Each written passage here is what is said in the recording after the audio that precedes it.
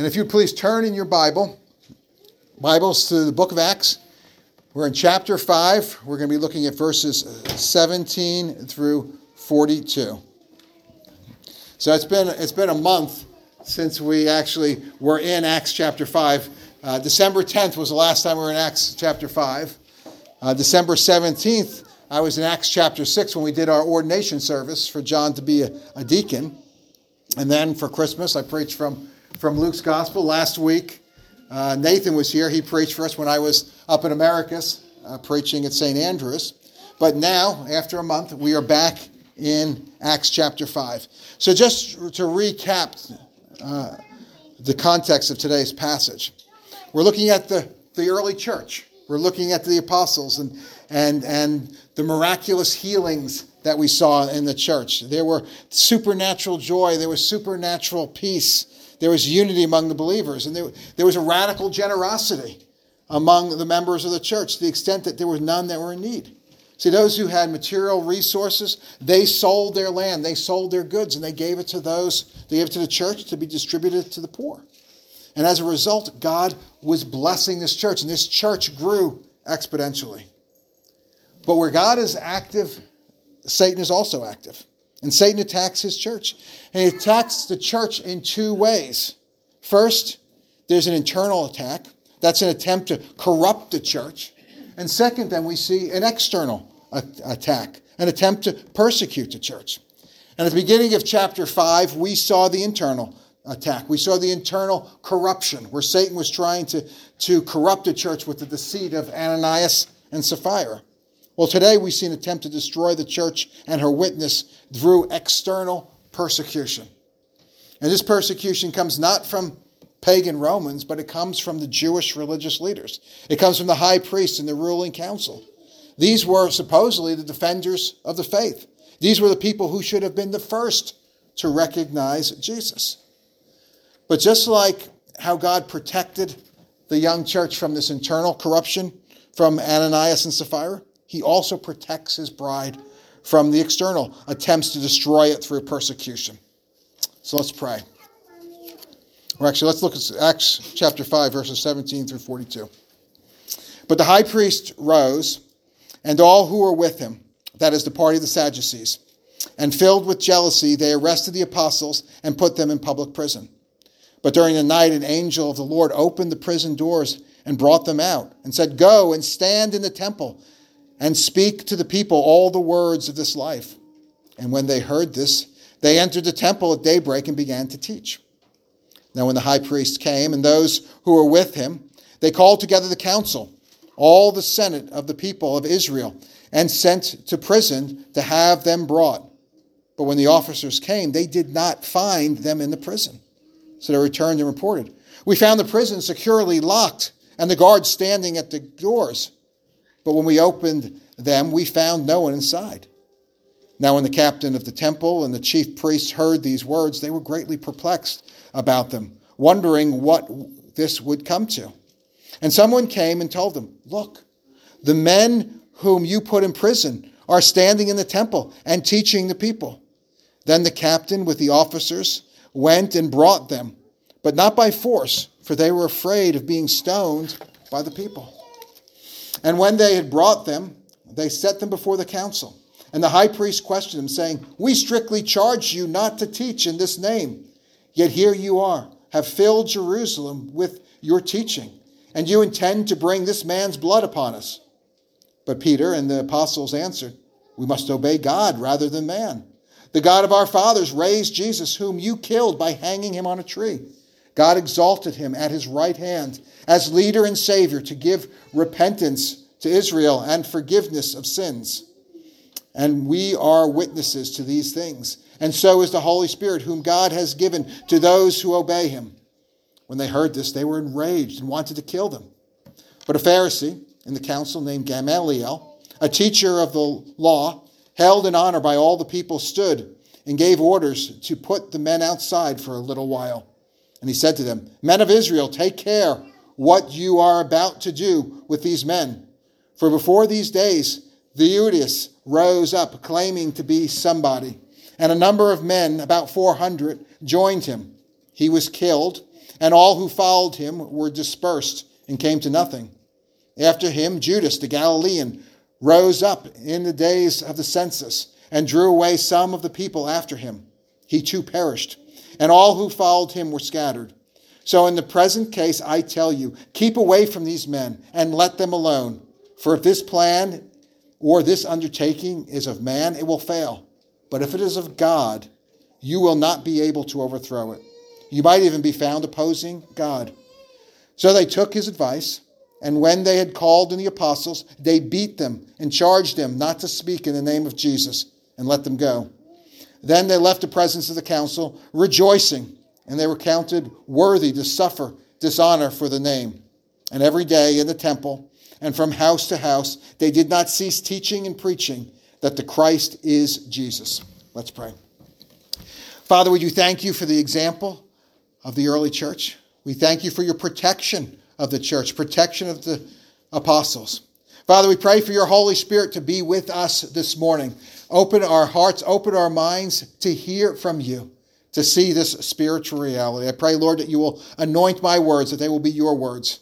And I pray, Father, that you will be glorified. Jesus will be glorified. It's in his name we pray. Amen. Well, I'm going to do something a little different in this sermon. Instead of focusing on the disciples, I'm going to look at this passage from the perspective of the religious leaders. These leaders were the people who thought they were the good guys. They saw themselves as defenders of orthodoxy, the defenders of God. But in reality, they found themselves opposing God. They were opposing his church. They were the bad guys. Now, how did they become so deceived?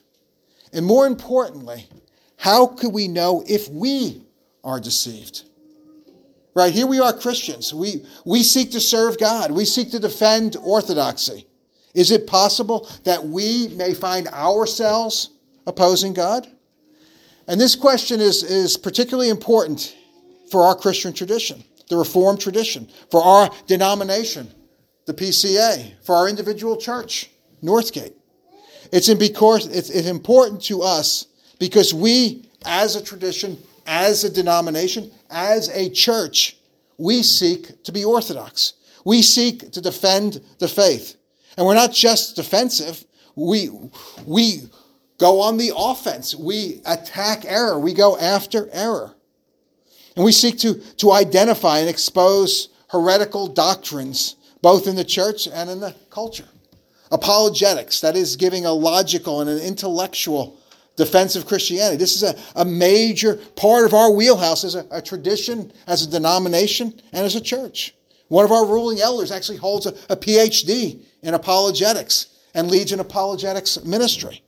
See, we are zealous in opposing error and doctrines that oppose our understanding of orthodoxy. Now, the question we need to consider is, what if we're wrong? How do we know if we are deceived like these religious leaders were who opposed the disciples? How do we know that we are not the bad guys? How do we know that we are not the ones who are opposing God? So what we're going to do this morning is we're going to walk through this passage today looking for clues. Clues that show that these leaders were actually on the wrong paths. And clues that can help us to make sure that we do not fall into the same trap. Well, the first clue we see is in the very first verse, verse 17. And it's the very last word in the last verse. Verse 17 says, "But the high priest rose, and all who were with him," that is the party of the Sadducees, "and filled with jealousy." These leaders were filled with jealousy toward the apostles. And why? Why were they jealous? They were jealous because of the explosive growth of the church. So we don't know exactly how much time had passed since Pentecost, but it may have been only a few weeks. And the church had gone from 120 members to multiple thousands in just a few weeks. But the growth of the church, this is not the only reason for jealousy. There was also great excitement in the church, both by those in the church and by those outside the church. Verse 13 of chapter 5 tells us that people held the disciples, these are people who were not believers, held them in high esteem. So people who were not even in the church saw the church as a good thing. They were excited by the miracles. They were excited by the healings. They were blessed by these healings. And people came from all the surrounding towns to be healed by the apostles. And furthermore, they were jealous of the peace and of the joy and of the unity displayed in the church. They were jealous of the radical generosity shown by the disciples to one another. And all of these things made the church attractive. And it led to its growth and it's led to its favor among the people. But it also led to jealousy among these religious leaders. And there was not this type of excitement among the people for the priests. There was not this type of excitement about the temple. See, the period of the sacrificial system, it had ended with Christ's crucifixion on the cross and his resurrection. See, this system of this sacrificial system, it pointed to Christ, and it was fulfilled in Christ. Christ was the Lamb of God who takes away the sins of the world. This was the final sacrifice. And after which the veil on the temple was split.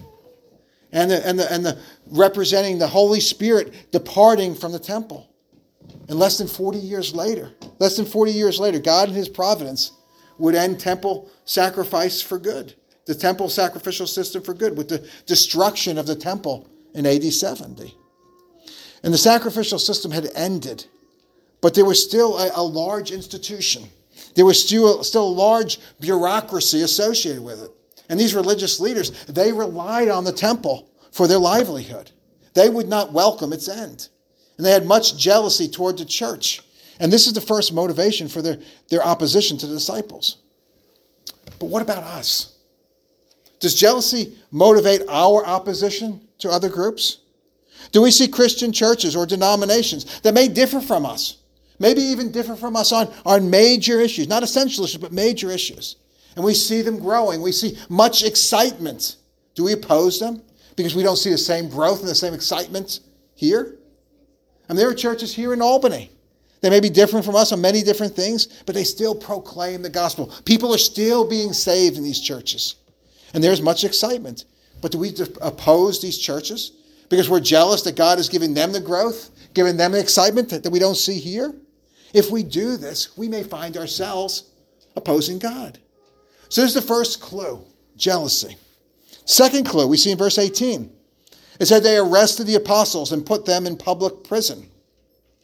The second clue is that they used physical force to suppress their theological opponents. Physical force. See, as a church, our battle is spiritual. It is not physical. There are physical components of this battle, but God has ordained the state, that is the civil magistrate, not the church, to bear the sword. The civil magistrate, this is God's agent to physically constrain evil, not the church. See, theological opponents are not fought with physical weapons and physical force, but with spiritual weapons. They are fought with prayer, with appeals to Scripture, with arguments, with logic. And as Christians, our goal is not the destruction of our opponent, but rather his conversion. And through the gospel, we seek to make our enemies our friends, to make our enemies our brothers and sisters. And we must be careful not to seek to use physical force or violence to further the cause of Christ. We're often driven to violence because really there's a frustration that we have. And this frustration, what it does is it betrays our lack of faith, our lack of trust in God, in his sovereignty, in his providence. Scripture tells us, he says, "Beloved, never avenge yourselves, but leave it to the wrath of God. For it is written, 'Vengeance is mine, I will repay,' says the Lord." To the contrary, if your enemy is hungry, feed him. If he is thirsty, give him something to drink. For by so doing, you will heap burning coals on his head. Do not be overcome by evil, but overcome evil with good. See, even if our opponent is heretical, even if they are spewing falsehood, even if they're spewing evil ideas, failure to follow these commands and taking things into our own hands and using violence to stop the heresy, this will lead will lead us to error. We're not following God's way. This is not the king's way. We're following the way of the world. The next clue we see in how these religious leaders found themselves opposing God is that they completely failed to see the supernatural work of God in the lives of their opponents. The supernatural work. And this supernatural work, this is the reason why the church was growing. And this has been evident in our study in Acts since chapter 2, since the pouring out of the Holy Spirit on Pentecost. And specifically in this passage, we see the deliverance of the apostles by an angel, a supernatural deliverance by an angel in verse 19. And this passage is almost comical if you think about it. You see the guards, they arrest the apostles, then they go to prison, to get the apostles, and they find the doors locked, but the apostles are not there. And remember, most of these leaders here, these are Sadducees. The Sadducees do not believe in the supernatural. They don't believe in the resurrection. They don't believe in angels. The Sadducees, they would be like the secularists today. They only believed in what they could see. So they're really confused about what they see here. And they're thinking that the apostles must have had someone on the inside. There must have been a sympathizer that let them out with the temple workers. See, they're looking for a worldly explanation. The supernatural is completely off the table. They wouldn't even think about that. But even more miraculous than the release from prison of the apostles, even if that didn't get their attention, the actions of the apostles after their release, this certainly should have, because this was even more miraculous. So what did the apostles do once they were released? Did they do the thing that we would do, humanly speaking? Did the thing that would make the most sense? Did they disappear? Did they go underground? Did they seek to escape the punishment that would surely come if they were found outside their cells? No, what do? They go right back to the temple and continue to speak the words of life, as we're told in verse 20. They continue to proclaim the gospel of Jesus Christ. This is the very thing that got them arrested. And they did it in the very place that they were arrested. See, this doesn't make any sense to the religious leaders. This behavior doesn't fit their paradigm. See, they were worldly. And they expected the apostles to be worldly and to react the same way they would. They thought they would seek to escape punishment. But this is not what the apostles do. They proclaim the gospel. See, the message of the gospel was the most important thing that they could proclaim. More important than their personal safety or any danger that they would have faced. And when we see this type of bravery, when we see people act in a way that clearly goes against human nature, it should cause us to pause. It should cause us to ask ourselves, where is this courage coming from? Now, it may not be from God. It may be insanity. It may be irrational zeal. But at least we should stop and ask, because it may also be from a supernatural encounter with the living God. And this is a possibility that we should at least consider when we experience behavior that radically opposes the self-interest of our natural disposition. It may be a sign that we are opposing God. And notice that while this incident of the apostles' escape may not have impacted the leaders, it did affect the officers. It did affect the captain. See, this time the officers approached the apostles and they didn't use force against them. Verse 26 tells us that they were afraid of the people. The apostles, see, they were popular with the crowd. And if the apostles were arrested out in the open, it could cause a riot. And the apostles, but they didn't use this fact to their advantage. They willingly agreed to go and meet with the council. They could have said no, and they probably couldn't have done anything with them because the crowds would have rebelled. The crowds would have had a riot. But the apostles, again, here, they're completely trusting God. They're trusting God for their safety. They refuse to use any worldly means at their disposal. Again, this is not what we would expect. This is further proof of a supernatural source, supernatural power behind their testimony. And this is seen even further in the poise and the courage the apostles show before the council. The apostles here, they're standing before the most powerful religious leaders in their society. The high priest himself, the most powerful religious person, comes to him and he asks them in verse 28, he says, "We strictly charge you not to teach in this name. Yet here you are. You have filled Jerusalem with your teaching, and you intend to bring this man's blood upon us."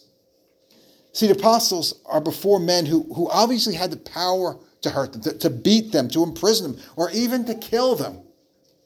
And there would be great temptation at this point to soften the message, maybe to flatter the leaders, to attempt to reason with them, explain, we're not propagating a new religion. We're taught Jesus is the fulfillment of the religion that you guys are guardian of. There would be an attempt to try to soften up, to bring them on board. But that's not what the apostles do. Under the inspiration of the Holy Spirit, look at Peter's response in verses 29 and 32. It says, "But Peter and the apostles answered, 'We must obey God rather than men. The God of our fathers raised Jesus, whom you killed by hanging on a tree. God exalted him at his right hand as leader and savior to give repentance to Israel and forgiveness of sins. And we are witnesses to these things, and so is the Holy Spirit, whom God has given to those who obey him.'" Now, doesn't this seem like an overly antagonistic approach? Peter's telling them basically, you guys are opposing God. He's saying we must obey God rather than men, meaning you high priest. Your command is opposed to God. And this man, the high priest, he's supposed to represent God to the people. This council is supposed to know the ways of God. But here they are 180 degrees opposed to God, opposed to his Christ, and opposed to his church. And the problem with these men was not ignorance. They did not need more information. They were not honestly mistaken. They were willfully ignorant. Their problem was not one of the heart. Their problem was not one of the head. It was one of the heart. They had willfully closed their eyes to God's revelation about Jesus and about the apostles. And what they needed above all else was to repent. And Peter's testimony before the council is a call to repentance. This is the moment of truth.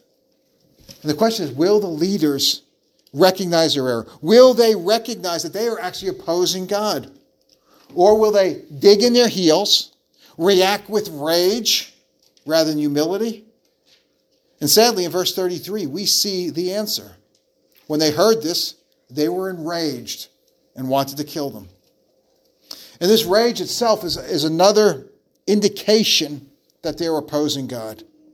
See, if these men were godly, they would have taken a pastoral role toward Peter and toward the apostles. Right? After all, these were the spiritual leaders in Israel. They were the grown-ups.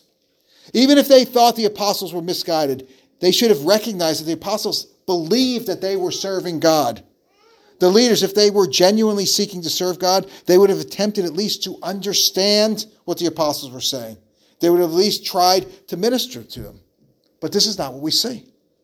Their failure to do any of this really displays the heart of the problem with these religious leaders. And the heart of the problem is that they really did not believe in the God that they claimed to serve. They were false teachers. See, religion to them, it was a job. It was a racket. It was a way for them to have power and respect among the people and power and respect among the Romans. See, these leaders, and especially the Sadducees, that was the party of the high priest, they did not believe. They were functional atheists. These men were not spiritual. These men were only worldly. They could not recognize that God was in their presence, that God was working in their presence. And this is the essence of their problem. This is the reason why they were opposing God. This is the reason why they were opposing his people. But there was one exception. One very notable exception. And that was Gamaliel. Gamaliel. The wisdom of Gamaliel. This is really the bright spot in this passage. See, Gamaliel, he was the most prominent, he was the most respected rabbi of his day. He was actually the teacher of the Apostle Paul. And Gamaliel, he was a Pharisee. And for all the problems of the Pharisees, Jesus criticizes the Pharisees a lot in the Gospels because they were legalistic. But unlike the Sadducees, at least they believed in God. They believed in the Scripture. You can think of the Sadducees, they were the liberals, the secularists. And the Pharisees, they were the legalists and the fundamentalists. So Jesus criticized both of them. But at least the Pharisees believed in God. And Gamaliel, he was a man of honor. He was concerned with knowing and doing God's will. Gamaliel, he was not a Christian, but he recognized that there was something different in the apostles. And he cautions the council. He says, don't rush too quickly to judgment, but rather give it time. And Gamaliel, he gave examples of other movements and other leaders that quickly died out at the death of their leader. In verses 38 and 39, Gamaliel says, so in the present case, I tell you, keep away from these men. Keep away from the apostles. Let them alone. For if this plan or this undertaking is of man, it will fail. But if it's of God, you will not be able to overthrow them. And you might even be found opposing God. See, Gamaliel is really the only one here who wants to obey God. He's the only one that we see his main goal is to obey God rather than to preserve his power in his own position. And if it is from God, opposing these apostles would be opposing God. And this is the one thing that he does not want to do. So Gamaliel here, he displays both wisdom and humility that's absent from any of the other members of the council. And as we read about Gamaliel, it's natural for us to wonder, was Gamaliel was he a Christian at this time when he gave the advice? Did he recognize these people with his brothers, and was he trying to protect them? Or if he was not at this point a Christian, did he later convert? Well, Scripture is silent about whether Gamaliel ever became a follower of Christ. There's no mention of his conversion in Scripture or in any ancient Jewish documents. However, church tradition does hold that Gamaliel and his son actually did in fact become followers of Christ and were baptized by the apostles Peter and John. Now, we can't say for sure, but I tend to think based on the wisdom, based on the humility, based on this desire to obey God displayed in Gamaliel in this passage, that I think there's evidence here the Holy Spirit is working in this man. And I like to think that we will see him in heaven. Now, we don't know if it's because of Gamaliel's influence or fear of the crowds, but the council actually does decide not to put the apostles to death, what they wanted to do. But I don't think they were following Gamaliel's advice, though, because even though they didn't kill the apostles, they still beat them and charged them not to speak in the name of Jesus. They're still opposing the apostles. They're still opposing God. But the beatings, the threats, the commands, they have no effects on the apostles. Look at verses 41 and 42. Then they left the presence of the council, rejoicing that they were counted worthy to suffer dishonor for the name. And every day in the temple and from the house to house, they did not cease teaching and preaching that the Christ is Jesus.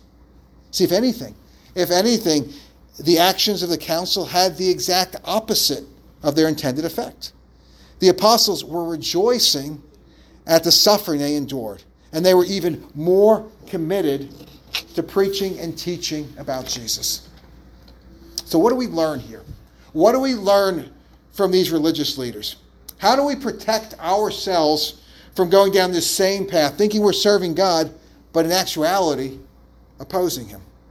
See, other than Gamaliel, the religious leaders, they were concerned not with God's honor. They were not concerned with his will, but they were concerned with their own honor. They were concerned with their own will. They were jealous. They were jealous of the apostles. See, they didn't care if God was glorified in the work of the apostles. They only cared that they were not honored. They were not glorified by the apostles. And they saw the apostles as a threat to their power.